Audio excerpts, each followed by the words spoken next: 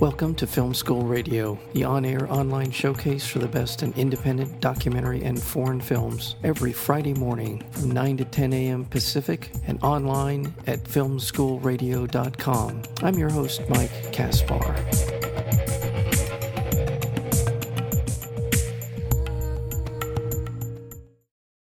The Black Panthers, Vanguard of the Revolution, is the first feature-length documentary to explore the Black Panther Party, its significance to the broader American culture, its cultural and political awakening for black people, and the painful lessons wrought when a movement derails. Documentarian Stanley Nelson goes straight to the source, weaving a treasure trove of rare archival footage with the voices of the people who were there: police, fire, FBI informants, journalists, white supporters and detractors, and the Black Panthers who remain loyal to the party and to those who left it. Featuring such people as Kathleen Cleaver, Elaine Brown, Emory Douglas, Jamal Joseph, and many others. The Black Panthers, Vanguard of the Revolution, is an essential part of American history. We're joined today by the writer, producer, and director of this wonderful documentary, really terrific film called, as I said, Black Panthers, Vanguard of the Revolution. That would be Stanley Nelson. Stanley, welcome to Film School. Thank you so much. I should say welcome back. You were here a few months ago after the MacArthur Fellowship, and I'm so glad you're able to come back and talk to us, because this is a part of American history, thankfully will not be forgotten or misrepresented because of your film. Tell me a little bit, and for our audience who may not have been around in the 60s and 70s, about the importance and the significance of the Black Panther Party here in America. Well, the Black Panthers came about in 1966. They started in Oakland, California. And they started as a result of the very brutal police force in Oakland and kind of a quirk of the California law. At that point in California, you could carry a loaded weapon as long as it was out in the open. So the Black Panthers were a group of young African-American men who would ride around following the police and listening on the police radio. And when the police stopped someone, the Panthers would jump out and stand back 10, 15 feet, but with their loaded weapons out in the open. And as they said, to make sure that there was no brutality on this part of the police. This became a sensation, a national sensation, and was on all the news channels and everywhere, and kind of put the Black Panthers in center stage, in the American protest movement. You're kind of coming towards the end of the traditional protests of civil rights movement, of Martin Luther King, etc. And the Panthers were really something new. Plus, they had that look that most of us know, the black leather jackets and the sunglasses and the beret and the big afros, and that also became this kind of iconic look that was so prevalent on in the media at that time. Yeah, I think it's important that you mentioned this in the context of 1966. This is 1 year after the uprising in Los Angeles known as the Watts riots, the largest urban unrest, I think that's safe to say, maybe in the history of the country, occurred in the summer of 1965 here in Los Angeles. And all of this, there's so many other incidents that fed into this move on the part of people within the African American community to basically become more proactive in trying to make sure that they were not abused by the police. I mean, help me out here. Is that a fair statement to make here? Yeah. I think that's a very fair statement to make. I think also, what happens in from the mid '60s into the early '70s is that the movement starts to move north. So the traditional civil rights movement, that we see of marches and water hoses and dogs being set on people, that was basically a Southern movement. There was about things that were needed in the South. Voting rights, the right to ride the bus, the right to eat at restaurants, those basic rights. But those were rights that, at least were on the books in the North. So, you know, the problems that people saw in the North were in some ways different. They were, you know, problems of brutal police. They were problems of bad schools. They were problems of terrible housing. You know, all of these things may have existed in the South. I don't want to say that they didn't, but I think the concentration on those problems was what the Panthers, you know, espoused, and you know, what kind of galvanized so many young people when they saw the Panther movement. Right, and from the film, again, the movie we're talking about is the Black Panthers, Vanguard of the Revolution, and it's opening next Friday here in Los Angeles. It's already open in New York, and I'm sure we'll be rolling out across the country.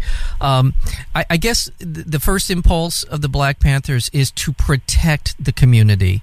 That seemed to be what was going on, but it over time evolved. And tell us a little bit about, because we do, as you said, the imagery of African American men standing with rifles, long rifles, it became this kind of iconic image that we associate with them.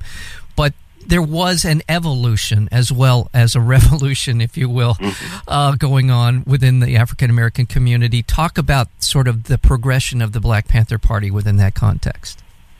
Yeah, first let me just give an aside in case I forget, is that I will be there next week for the opening of the film. I think I'm there Friday and Saturday, so please come out. But also, I mean, I think that, you know, one of the things that happens as the Panthers go on, they decided they're going to have this program that became very famous, a Breakfast for Children program, and you know, that was simply what it sounds like. They decided, well, we're going to serve breakfast to kids. And what's startling is that at that time there was no government program that gave breakfast to kids, you know, who were going to schools. So the Panthers started serving breakfast to kids. They ended up doing it in about 20 cities. They served, I think in the film, the figures 20,000 meals a week or something like that. So, you know, it was a huge program, and it really kind of endeared the Panthers to the local communities. And one of the things that happens then is that J. Edgar Hoover, who was the director of the FBI, you know, really goes after the Panthers, and he actually says that the most dangerous thing that the Panthers are doing is the Breakfast for Children program. Yeah, I want to, in the time we have, I really want to start. I want to talk about the context of all of this because I can't help when I see the photos looking. I'm old enough to have been around for some of the for much of what was going on during this period of time. So for me, the images of the African Americans men with the rifles was intended to frighten. It was used as a way, at least within the kind of the media and the political context, as a way of scaring white people. And I can't help but think, coming to today, right, we have the images of Cliven Bundy and the standoff in Texas over federal rights to land and the rest of it. The image of a bunch of white guys standing around with rifles and contrasting, and this is somehow to elements within this country, you know, a sign of freedom and liberty and the rest of it. And yet these iconic images of the Black Panthers had talk to that, to the sort of that contrast, to this sort of the imagery and the power of the imagery in regard to all of that. Is that making sense to? I mean, and what I was saying, there's just such a striking difference in the way that we as a society look at this. At these the same images, basically, that just the color of their skin is different. Well, I think what's also striking is that even back then there was a different way that we looked at it. So, you know, you mentioned that these images were kind of scary for you to see the black men, you know, with guns, and they were scary to a lot of the population of the country. But I think one of the Panthers' most brilliant calculations was that to another segment of the population, this is going to look like the greatest thing since sliced bread. Yeah. You know, so as one guy says, you know, when the Panthers first gained notoriety, you know, he sees them with those guns, and he says, I wanted to be a part of that, whatever that was, you know. And so, he goes and joins the Panthers, and I think that was a brilliant calculation in terms of, and that's one of the differences between the idea of the traditional civil rights movement, which says, we're gonna persuade you by our moral authority. You're gonna see us as peaceful demonstrators, and you're gonna see these people with clubs and dogs and fire hoses, and you're gonna have to make a choice, who's right or who's wrong. I think the Panthers were very different. They were saying, we know that a lot of people are going to be scared. A lot of people are going to hate us as soon as they see this. But there's going to be another segment of the population who's going to say, right on. Right. I want to be part of that. And those are the people that we're after. We don't have to persuade, the majority of the population. We just have to get the people that we want, that we're looking for, on our side. I think the other thing that the film does very clearly is show that the Panthers had a lot more allies and a lot more friends than it's remembered as. Yeah. One of the things that J. Edgar Hoover said, again, the director of the FBI, was that, in a memo, was that he wants to isolate the Black Panthers. Yeah. And I think he succeeded in doing that. So we look at them as this kind of militant group that's out there on an island by themselves. But as you see in the film, you see, Panthers speaking, Eldridge Cleaver is speaking, and there's thousands of people watching, and 95% of them are white. Right. That there's everybody, every single group in this country, Asians, Latinos, join the Free Huey movement. So I think the way they've become remembered is very different from how they were seen at least at that time. And to your point, by the way, we're speaking with Stanley Nelson. He is the director, writer, producer of the film The Black Panthers, Vanguard of the Revolution. He will be in town, as he said, next Friday, that's September 25th, at the landmark Nuart Theater. That's right at the corner of Santa Monica Boulevard and the 405 freeway. You can't miss it. So look for that, and you'll be there for some question and answers on Friday, and I assume Saturday as well? Is that part of the plan? I think so. Okay. I'll go into my schedule as we talk. I'm kind of going where they tell me to go, and then that's about it for me at this point. Very good. Yes, I will definitely be there Friday and Saturday of next week. Okay, and check that out. Landmark's a terrific place. People should go there because it's such a wonderful place to see great films. There's so many things I want to talk to you about this, but this sort of the different approaches of the civil rights movement during that era. You had the Martin Luther King nonviolent approach to the moral authority, and then you had basically Malcolm X, and you had Stokely Carmichael. You had people who were advocating for a more proactive defense of the civil rights of African Americans during that era, and the Panthers were more in that camp. I think it's safe to say we're going to take control of this situation. We're not going to wait for the moral authority of the dominant political class to take hold, and we want to be more involved. And in that vein, is that a fair characterization on that? I think it is very, very fair. Yeah. Yeah. Okay. Mm-hmm. Well, I really want to talk about Fred Hampton, because you had a tremendous upheaval within the movement with the assassination of Martin Luther King, the assassination of Malcolm X. The arrest, the COINTEL program of the FBI, and our federal police force under the auspices of J. Edgar Hoover really set about to destroy the civil rights movement throughout this country. But Fred Hampton seemed to be kind of an amazing, remarkable person within the movement that I don't think very many Americans know anything about. I really want to talk a little bit about Fred Hampton and his impact, not only in the film, but certainly on the history of the Black Panthers. Sure. Well, Fred Hampton was in Chicago, and he became the Panther leader in Illinois when he was 20 years old.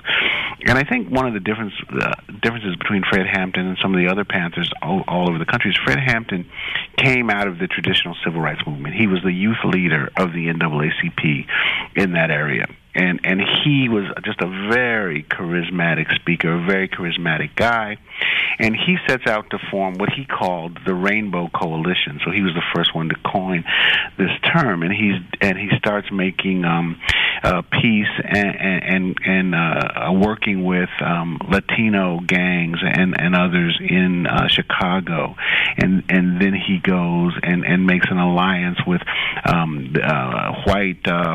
poor white people that they actually in Chicago call hillbillies. They're from Appalachia, and he goes and he makes peace with them, and they start to form these coalitions. And there's just an amazing scene in the film where you see these white guys who call themselves the Young Patriot Party, and they say, look, if the Black Panthers are going to stand by us, then we'll stand by them. Yeah. And he starts making these coalitions, and that becomes just an incredibly scary thing to J. Edgar Hoover and the FBI. And I'm going to say it. It was a political assassination on the part, in conjunction with the Chicago police and the federal and the FBI. They killed Fred Hampton. I don't know that there's much in dispute as to their involvement. But they assassinated Fred Hampton. I'd heard enough about this before I saw your film, this film, The Black Panthers. So, I think you're perfectly right. As the film ends with a card that says his family and others who were involved in the shooting won almost a $2 million settlement. With the city of Chicago and the FBI for his murder, and another guy who was actually murdered, at the time. So it's not much dispute that he was murdered, and that was done with the aid of informers, and one of who is in the film who gave the FBI a floor plan, drew this handwritten floor plan that's actually in the film also, handwritten floor plan of Fred Hampton's house, and pinpointing the bed that he was in when they murdered him. And the disinformation that came out by the police right after the assassination, all of it, you see it all. This is such a wonderful film, Stanley. I'm so happy that you were able to come back and talk to us about this. I just want to also let our audience know that Stanley Nelson is responsible for such films as Freedom Summer, Freedom Riders, Jonestown, The Life and Death of the People's Temple, and The Murder of Emmett Till, among the many films that you've made. This certainly is as a document well worth seeing for a lot of different reasons, but a historic context, some political context to the world we live in. You're going to be in town September 25th, next Friday, at the Landmark New Art Theater in Los Angeles for a Q&A there on Friday and Saturday. Thank you so much for being here to talk about the Black Panthers, Vanguard of the Revolution. Stanley Nelson, thank you. Oh, it's my pleasure. And I should say, if anybody wants information on screenings, if you go to theblackpanthers.com, theblackpanthers.com, it's all there.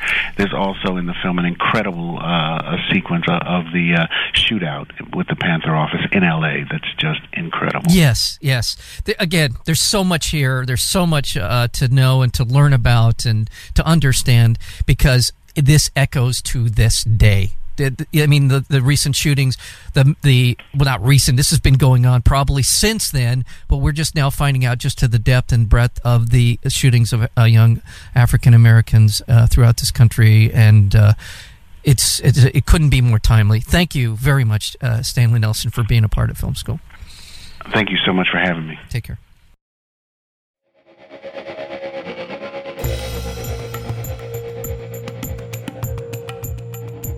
You've been listening to Film School Radio, the on-air online showcase for the best in independent documentary and foreign films. You can find out more about the program at filmschoolradio.com. I'm your host, Mike Kaspar. Thank you for tuning in, and we'll see you next week with another edition of Film School Radio.